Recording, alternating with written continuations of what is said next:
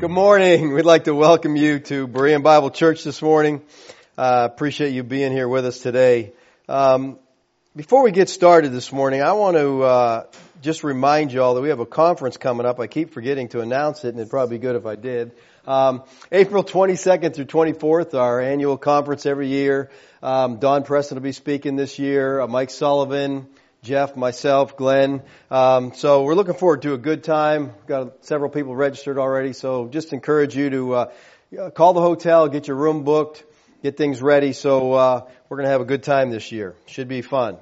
All right, one more announcement before I get started. Not really an announcement. I just want to say thanks to those of you who support this ministry. We couldn't do what we do here without your support, so it's just, I really appreciate it. I mean, it just amazes me, the people that send money into this ministry. I am always stand in awe of what you people do, and I appreciate your support of this ministry. All right, we are continuing our study in John. We're just in the prologue still of this fourth gospel. We come this morning, I think, to the most incredible truth that we find in Scripture. And that's that Yahweh became a human. This is what we call the doctrine of the incarnation. Now, before we look at the incarnation, let me remind you why this is important. In John 1:12, it says, "But as many as received him, to them he gave the right to become children of God, even to those who believe in his name." Now, who is it that has the right to become sons of God? It's those who believe in his name. Now, to the ancients, one's name expressed the sum of the qualities that mark the nature or the character of that person. So to believe in his name means to accept the revelation of who Yeshua is that God has given. It involves believing that Yeshua is fully man and fully God come to redeem the world. You cannot deny the deity of Christ and believe in his name, because that's who he is. You can't say he's only a man and be believing in his name. He is not just a man. He is the God-man. Now we saw in verse 1 that in the beginning was the Word. The Word has been in existence from eternity past. Don't think about that too long, because it'll hurt, all right? But forever and ever the Word has existed. And the Word, it says, was with God. This prohibits us from seeing no distinction between the Father and the Word, because he was with the Word. And then it says, the Word was God. So the Word was from the very beginning. He was with the Father and he was God. And then in verse 3 we find that he's the creator of all things that have been created. And now with that in our mind, in verse 14, Lazarus writes, "And the Word," the same Word that was with us from the beginning, the same Word that was with God, the same Word that was God, the Word became flesh and dwelt among us. And we saw his glory, glory as of the only begotten of the Father, full of grace and truth. I like the way the Complete Jewish Bible translates this. "And the Word became a human being and lived with us, and we saw his Shekinah, the Shekinah of the Father's only Son, full of grace and truth." The eternal Word, who was with God and was God, the Word who created all things, became at a point in time a human being. You know, this verse teaches the staggering truth that Yeshua of Nazareth was Yahweh become man. The divine Son became a Jew.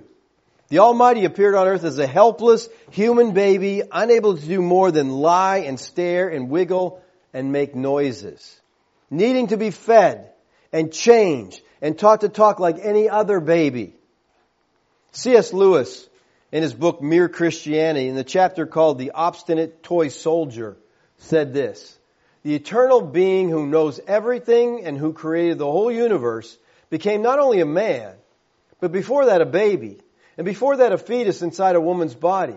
If you want to get the hang of it, think of how you would like to become a slug or a crab." You know, the more you think about it, the staggering it gets. God became a man. Nothing in fiction is so fantastic as the truth of the incarnation. And for our study this morning, we're not going to actually get into the text of verse 14. We're just going to focus on the phrase, the Word became a human being. And we'll probably do this again next week because this is a loaded phrase and it's a phrase we have to get. We have to understand. The Word became a human being. To really understand this, we're going to look at the doctrine of the hypostatic union and learn what we can about the dual natures of Christ. Now, in case you may be asking, why do we need to get so deep? Why do we need to get so technical? Well, it is my conviction that every believer should be in some sense a theologian. Now, we've gotten away from that today, and it's just, it's sad, the state of the church today. Teaching is a rare thing, because people don't want it. There's a church by my house on the marquee. It says, try Jesus. He goes better with everything. And I'm thinking, what? Hamburger and fries, and it's better to have with Jesus? What does that even mean? But that's the state. We've dumbed it down. Try him. Just give him a try. Just try him. What does that even mean? The word theology comes from two Greek words. Theos, which means God, and logos, which means word, discourse, or doctrine. So theology may be defined in a narrow sense as the doctrine of God. That's why we need to be theologians. It's the science of God and His works. So as we study theology, we're learning about God. Now, isn't that a neat thing to do at church? Learn about God. Not about how to balance your finances, 12 steps to a wonderful marriage, or, all that stuff's good. But let me tell you what we need to know is we need to know our God. And if you're ever going to know Him in an intimate way, you need to know theology. If you're ever going to live for God, you need to know who He is. Theology is the systematizing of doctrine, taking the Word of God and putting it together so we can understand what's happening there. The Word became flesh has been expressed by the theological term, the incarnation, which comes from two Latin words, in plus cargo, and it means enfleshment, the act of assuming flesh. This is what happened. God took on flesh. Yahweh chose to become united to true humanity. And the incarnation came about through the miracle of the virgin birth. Let's read about that in Matthew chapter 1. Now the birth of Yeshua the Christ was as follows. When his mother Mary had been betrothed to Joseph, before they came together. Now, the betrothal period was a binding agreement. It wasn't like our engagement. But it was a period of time to just check out and make sure everything's pure, But during the betrothal, before they had sexual relations, they find out, she's found to be with child of the Holy Spirit. And Joseph, her husband, being a righteous man and not wanting to disgrace her, planned to send her away secretly. But when he had considered this, behold, the angel of the Lord appeared to him in a dream, saying, Joseph, son of David, do not be afraid to take Mary as your wife, for the child who has been conceived in her is of the Holy Spirit. How'd you like to have been Joseph? You're like, can I get a second opinion on this? This is serious stuff. She will bear a son, and you will call his name Yeshua. They didn't call him Jesus because J's weren't even invented, okay? In the English language, J didn't come about to the 17th century, so they didn't call him that. His name was Yeshua, and Yeshua has meaning, He will save His people from their sins, and Yeshua means Yahweh saves.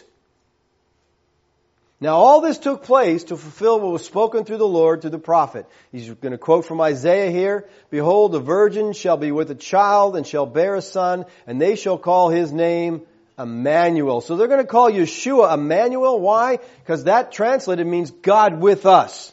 And that's what Yeshua was. God with us. He was Emmanuel. At the incarnation, God the Son, the second person of the one triune God, was forever joined to true humanity. And this joining together has been designated as the hypostatic union. This is from the Greek word hypostasis, which is found in Hebrews 1:3. It says, He's the radiance of His glory in the exact representation of His nature, hypostasis, and upholds all things by the word of His power. When He had made purification for sins, He sat down at the right hand of majesty on high. We see this word hypostasis also used in Hebrews 11:1. Now faith is the hypostasis of things hoped for, the conviction of things not seen. In theological language, it means person. So the doctrine of the hypostatic union means substance. Hypostasis means substance or essence. In theological language, it means person. So this doctrine of the hypostatic union is the doctrine of the personal union of the two natures, the divine and the human, of the Lord Yeshua. Now here's what we have to understand. Yeshua the Christ is 100% God, 100% man. You say, well, how can you be 200%? He's not 200%. He's 100 man and 100 God. This is where we get the term theanthropic. All right? Which comes from theos, which means God, and anthropos, which means man. Yeshua is the God-man. He is one person with two natures. Now, early in church history, people started wrestling with this stuff because, let's face it, this is hard to grasp. Because it's something very unique in the world. There's never been another man, another God-man, a man who was 100% man and 100% God. So the church struggled with these things. And the church would get together their brightest minds and they would have a council and they would go through the scriptures together and they'd try to pull out doctrine and form creeds. And the purpose of these creeds was to give some guidance. So here's what the scripture's saying. The sad thing is many people came to take these creeds and elevate them over the scripture. But men came up with these creeds, so they're fallible. And we need to always go back to the Bible, back to the Word of God, and check everything that we believe by it. The Council of Nicaea took place in AD 325. The purpose of the Council of Nicaea was because the deity of Christ was being attacked. No, he's just a man, people were saying. He's just a prophet. He's just someone that God's using. He's not really God. He's not God's son. So the council came together at Nicaea, and the result of the council was homoousios, of one essence. Meaning Yeshua the Christ was of the same essence of the Father. He was deity, they said. They declared the deity of Yeshua. And it's funny to hear people say, well, Nicaea made this up. No, they just took Scripture and said, here's what the Scripture is saying about Christ. They declared the deity of Yeshua. All right. About 125 years later, at the Council of Chalcedon in 450, the heresy was creeping up that there were not really two natures of the Lord Yeshua. So this was the emphasis of the Council of Chalcedon was the hypostatic union. That's what they were focused on. They were saying there were two persons, or that there was a mingling. This is what the critics were saying. There's two persons, or there's a mingling of the two natures. So the Council of Chalcedon was fighting two heresies. They were fighting the heresy of Eutyches, who denied the distinction of the natures. He kind of blended the natures, and if you blend the natures, you destroy them both. See, if you say, well, the God nature kind of blended into the human, then well, that is not really human. And if the human nature blends into the God part, then he's not really God, and you got a mess here. All right? So the Council of Chalcedon, they fought that heresy. They also fought, the heresy of Nestorius, who denied the one personality. At the council, a statement was drawn which was to become the accepted definition of the Orthodox Church. Here's what, after coming together and looking at the Scriptures, this is what they came up with, and it's a pretty good statement. A little long, but follow along with me. See what they're saying here. Therefore, following the Holy Fathers, we all, with one accord, teach men to acknowledge one and the same Son, our Lord, Jesus Christ, at once complete in Godhood and complete in manhood, truly God and truly man, consisting also of a reasonable soul and body, of one substance with the Father as regard to His Godhead, at the same time of one substance with us as regards to His manhood, like us in all respects apart from sin, as regards His Godhead, begotten of the Father before the ages, but yet as regards to His manhood, begotten for us men and for our salvation, of Mary the Virgin, the God-bearer, one and the same Christ, Son, Lord, only begotten, recognized in two natures, without confusion, without change, without division, without separation, the distinction of natures being in no way annulled by the union.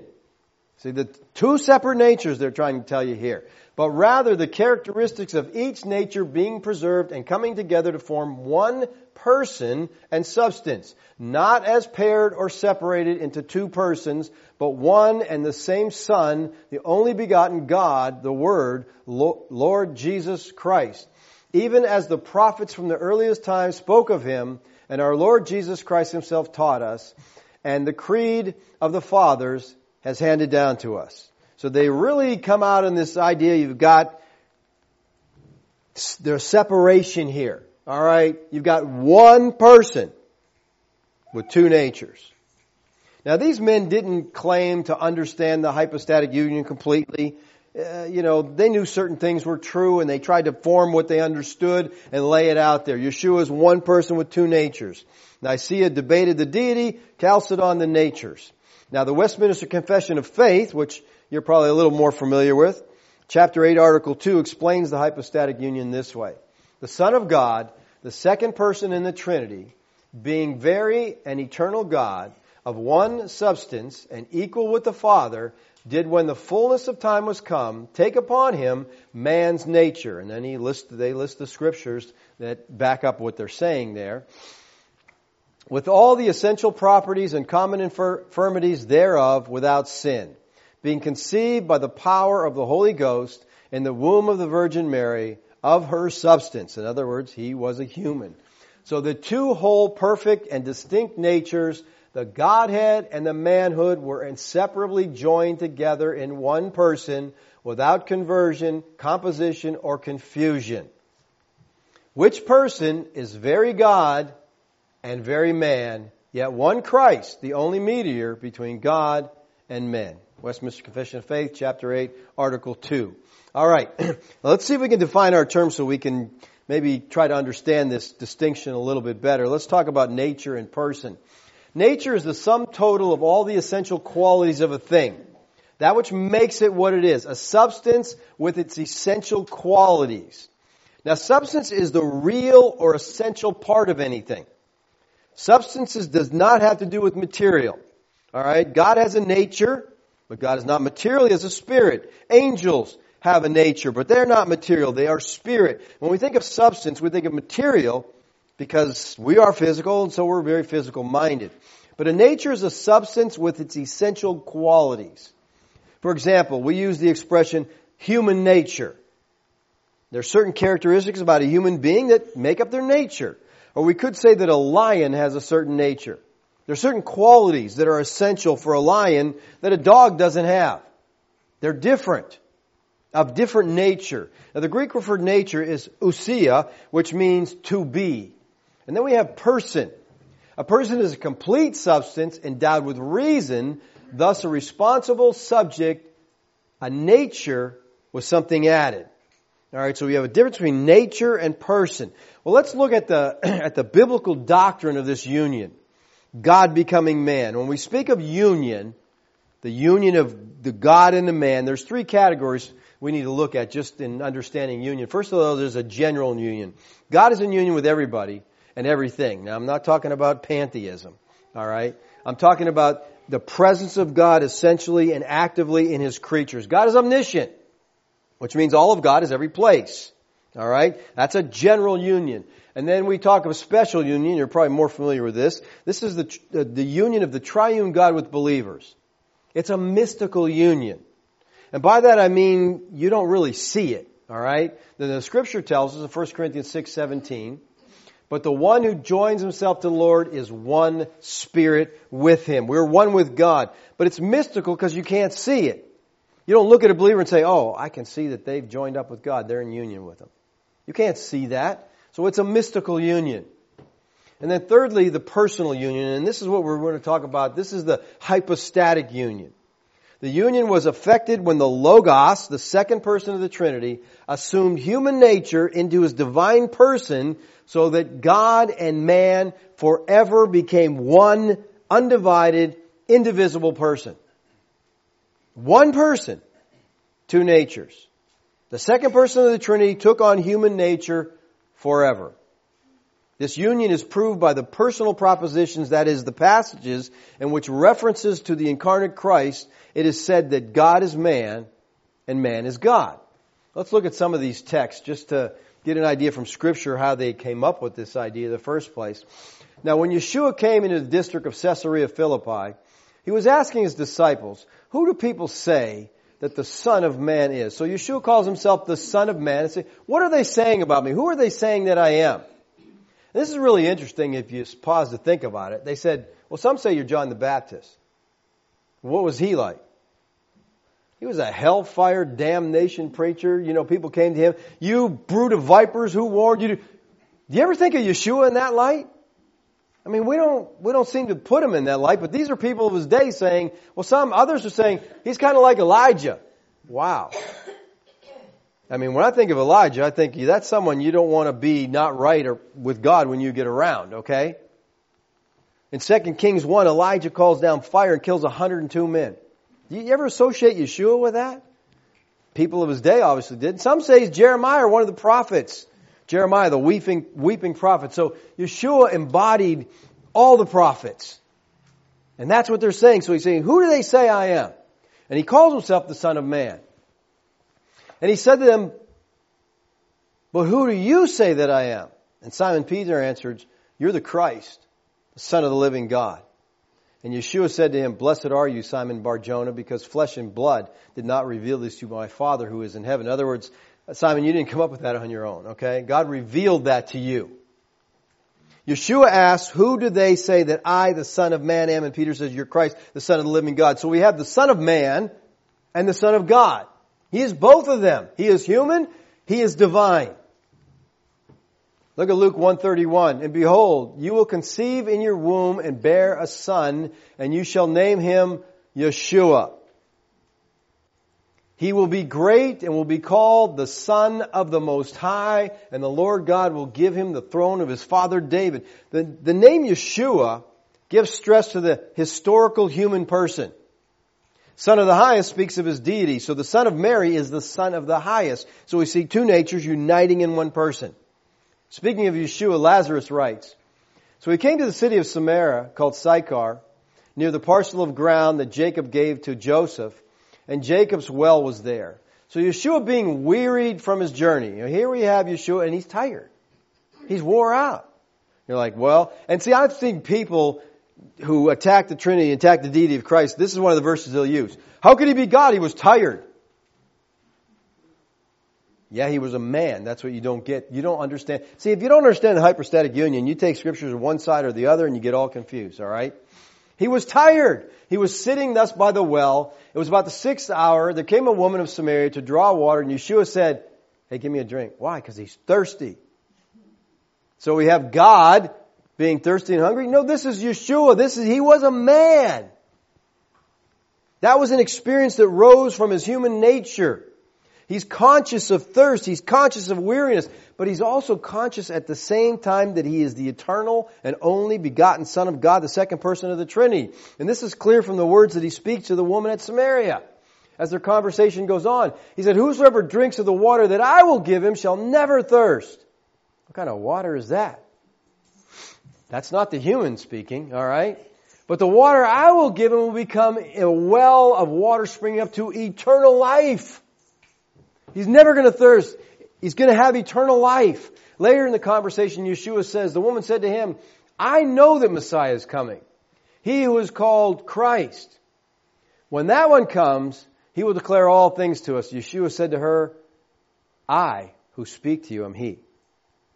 So at the same time, he's thirsty, he's wearied in his body, but he's conscious in his divine nature that he is the eternal second person of the Trinity who is able to give eternal life. Listen, he must be a divine person in order for his redemptive work to have infinite value. But he also must have a human nature, not simply to become our substitute, but also in order that he may understand and the experiences of genuine humanity. He can only be our high priest and understand the things that we experience because He is truly one of us. He possesses a true, genuine humanity apart from sin. Look at Jeremiah 23.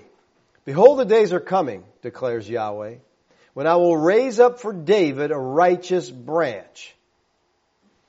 He will reign as king and act wisely and do justice and righteousness in the land. In his days, Judah will be saved. Israel will dwell securely. And this is his name by which he will be called Yahweh, our righteousness. In verse 5, we see that he is a descendant of David, which speaks of his humanity. And in verse 6, he is called the Lord, or Yahweh, our righteousness, which speaks of his divinity. Yeshua the Christ is one person with two natures. You know, we can't illustrate this from the human realm. He's different from God in that he's man. He's different from man in that he's God. He's a unique person of the universe. He is the God-man. Now let me give you a little church doctrine on this incarnation and hypostatic union. The human nature had no independent substance of its own. As the human nature came into existence, it was joined to a divine person. It never had an independent existence. You understand what I'm saying? Christ was never just a man. When he was born, that human nature was fused to the divine nature.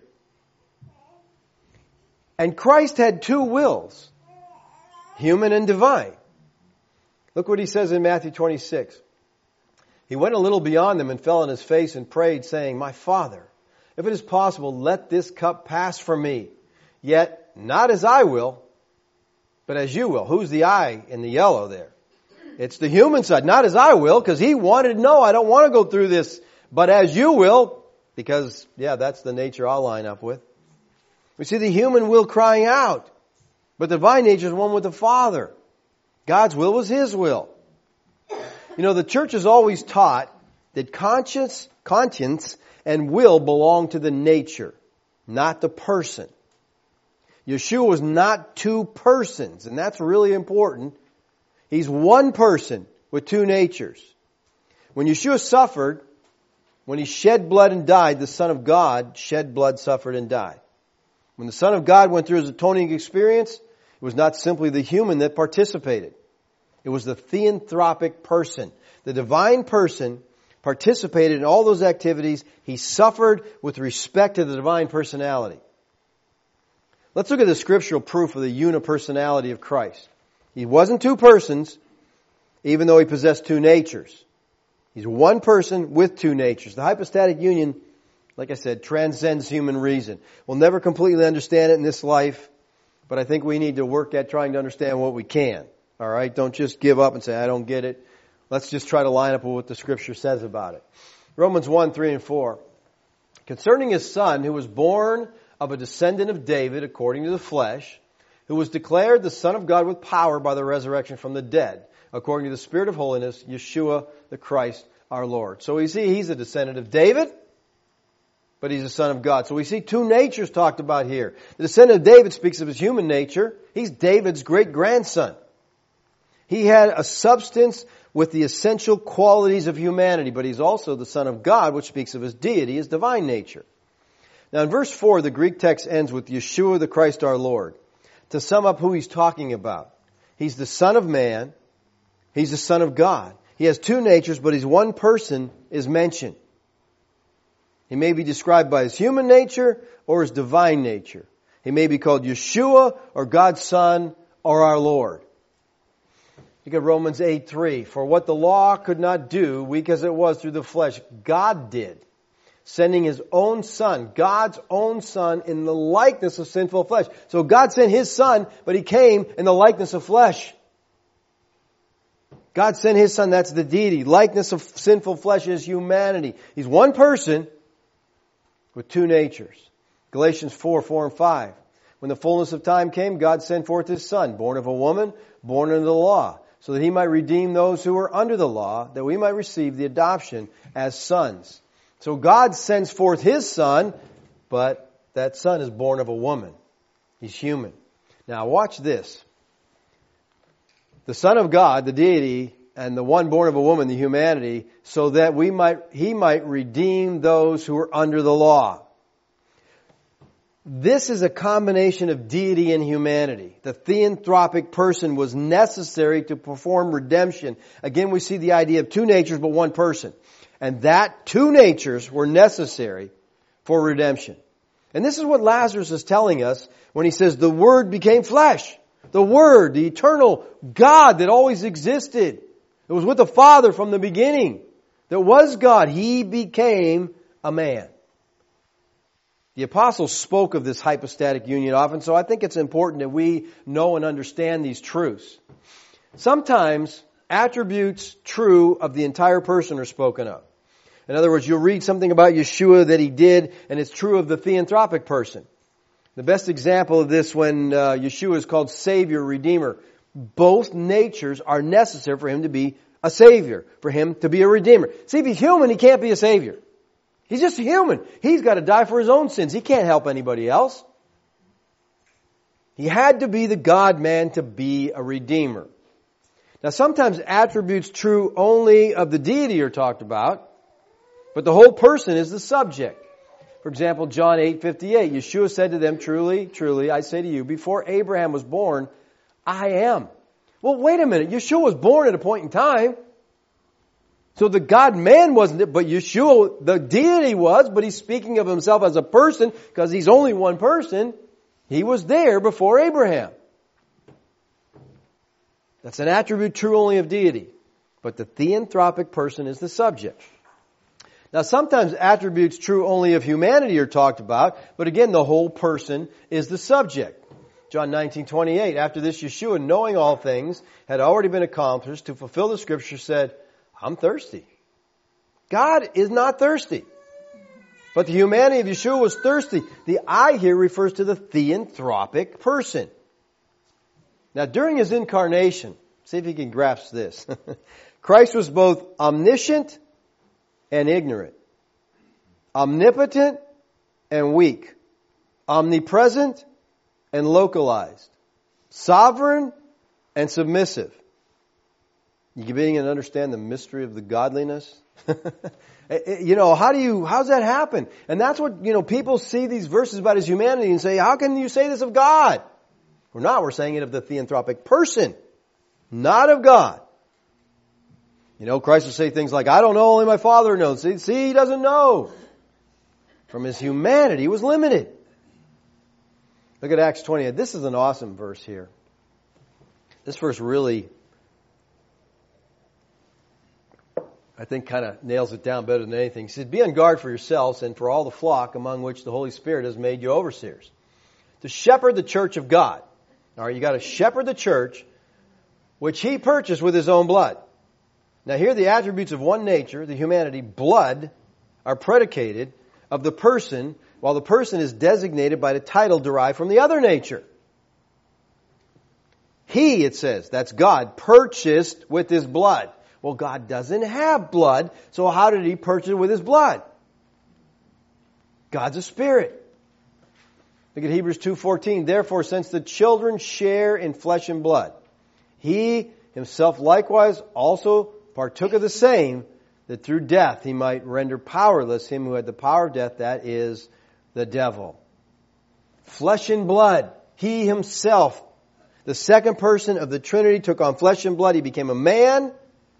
We kind of see the reverse of this in Romans 9:5. To them belong the patriarchs, and from them, from their race, according to the flesh, is Christ, who is God. So we have, according to the flesh, that's his human side, he's God over all. See, he may refer to the person in reference to the human nature of the person and call him by a divine title, as we saw in Acts 20:28.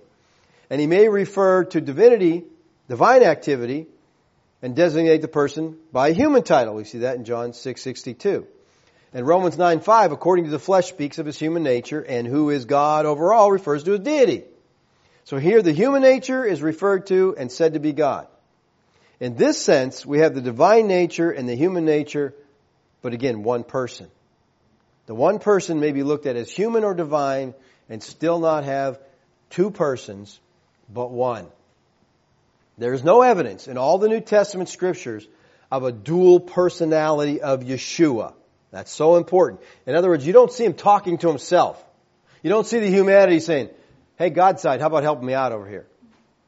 You know, I'm a little bit having a hard time. Can you help me out? Or the God side talking to the human side. You don't see that because there's only one person. Now, in various scriptures, we see one person of the Trinity talking to another person of the Trinity. For example, Psalm 2, 4 through 7. He who sits in the heavens laughs. The Lord scoffs at them. He will speak to them in His anger and terrify them in His fury, saying, but as for me, I have installed my king upon Zion, my holy mountain. I will surely tell of the decree of Yahweh. He said to me, you're my son. Today I have begotten you. So you see a member of the Trinity talking to another member of the Trinity.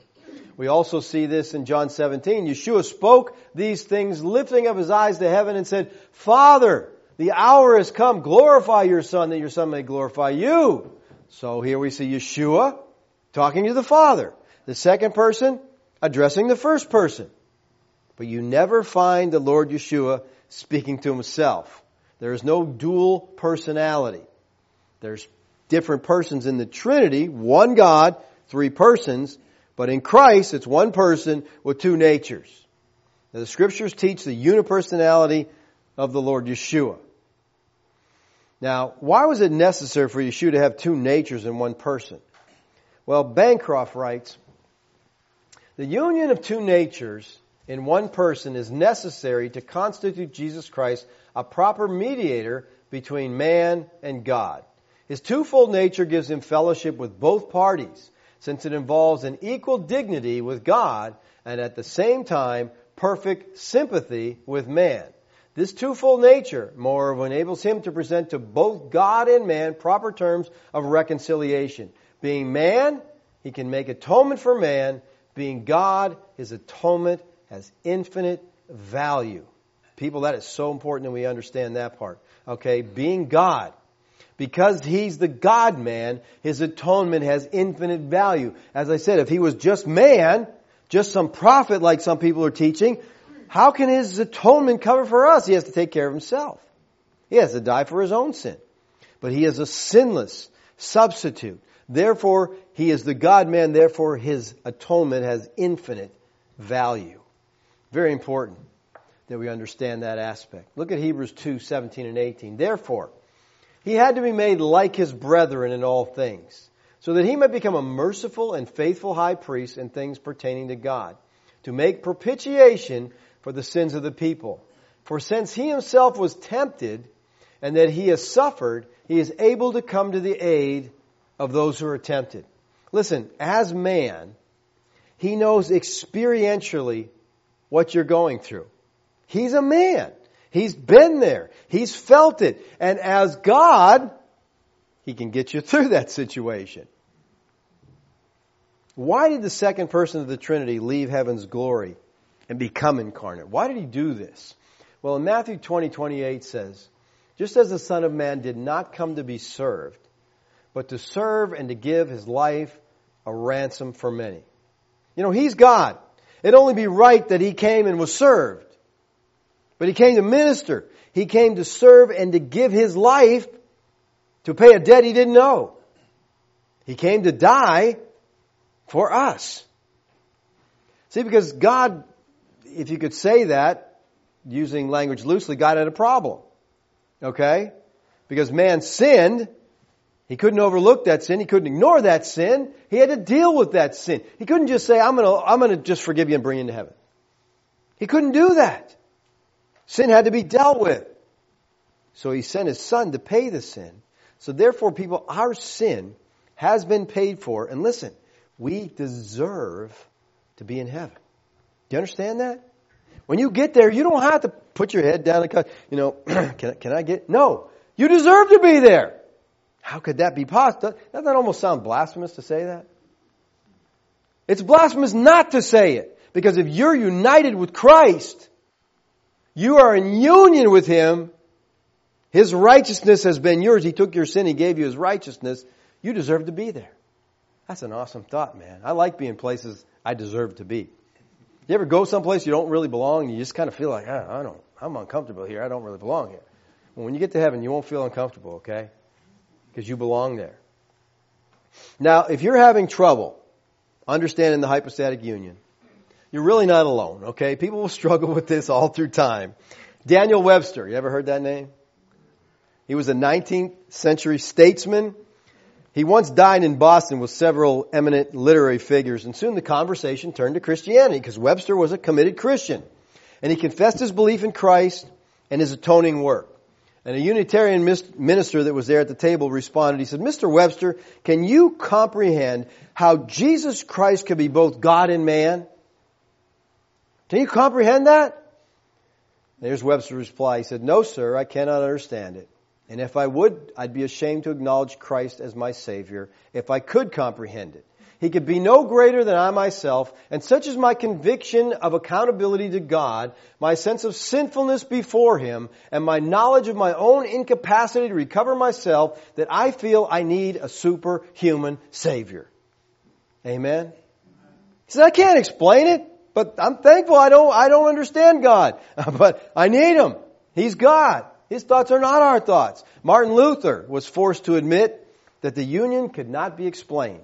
Luther said, reason cannot comprehend this, but we believe it. And this is also the testimony of Scripture, that Christ is true God and that He has also become a man. You know, the Christian shouldn't be troubled with the presence of mystery in the faith.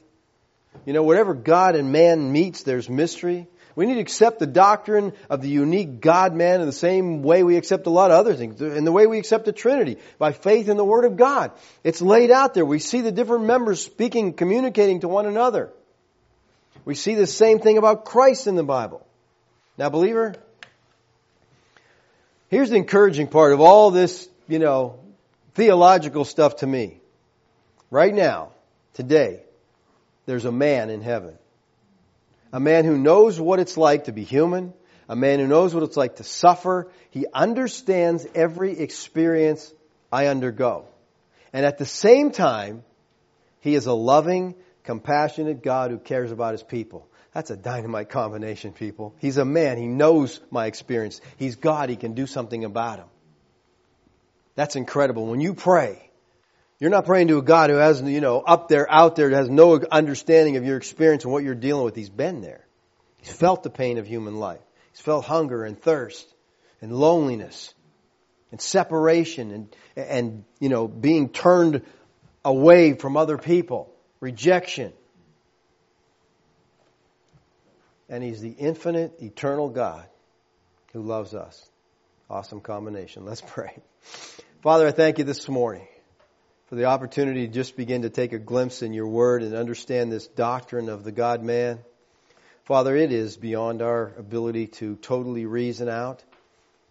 But I pray You'd help us to just line up with Your Scriptures, to realize that You are a very special person, the only one that ever existed, a God, that You, as the eternal living God, became a human being. That's hard to grasp, Lord, but I thank You for it. I thank You that You loved us so much that You took on humanity that You might pay our sin debt. Amen.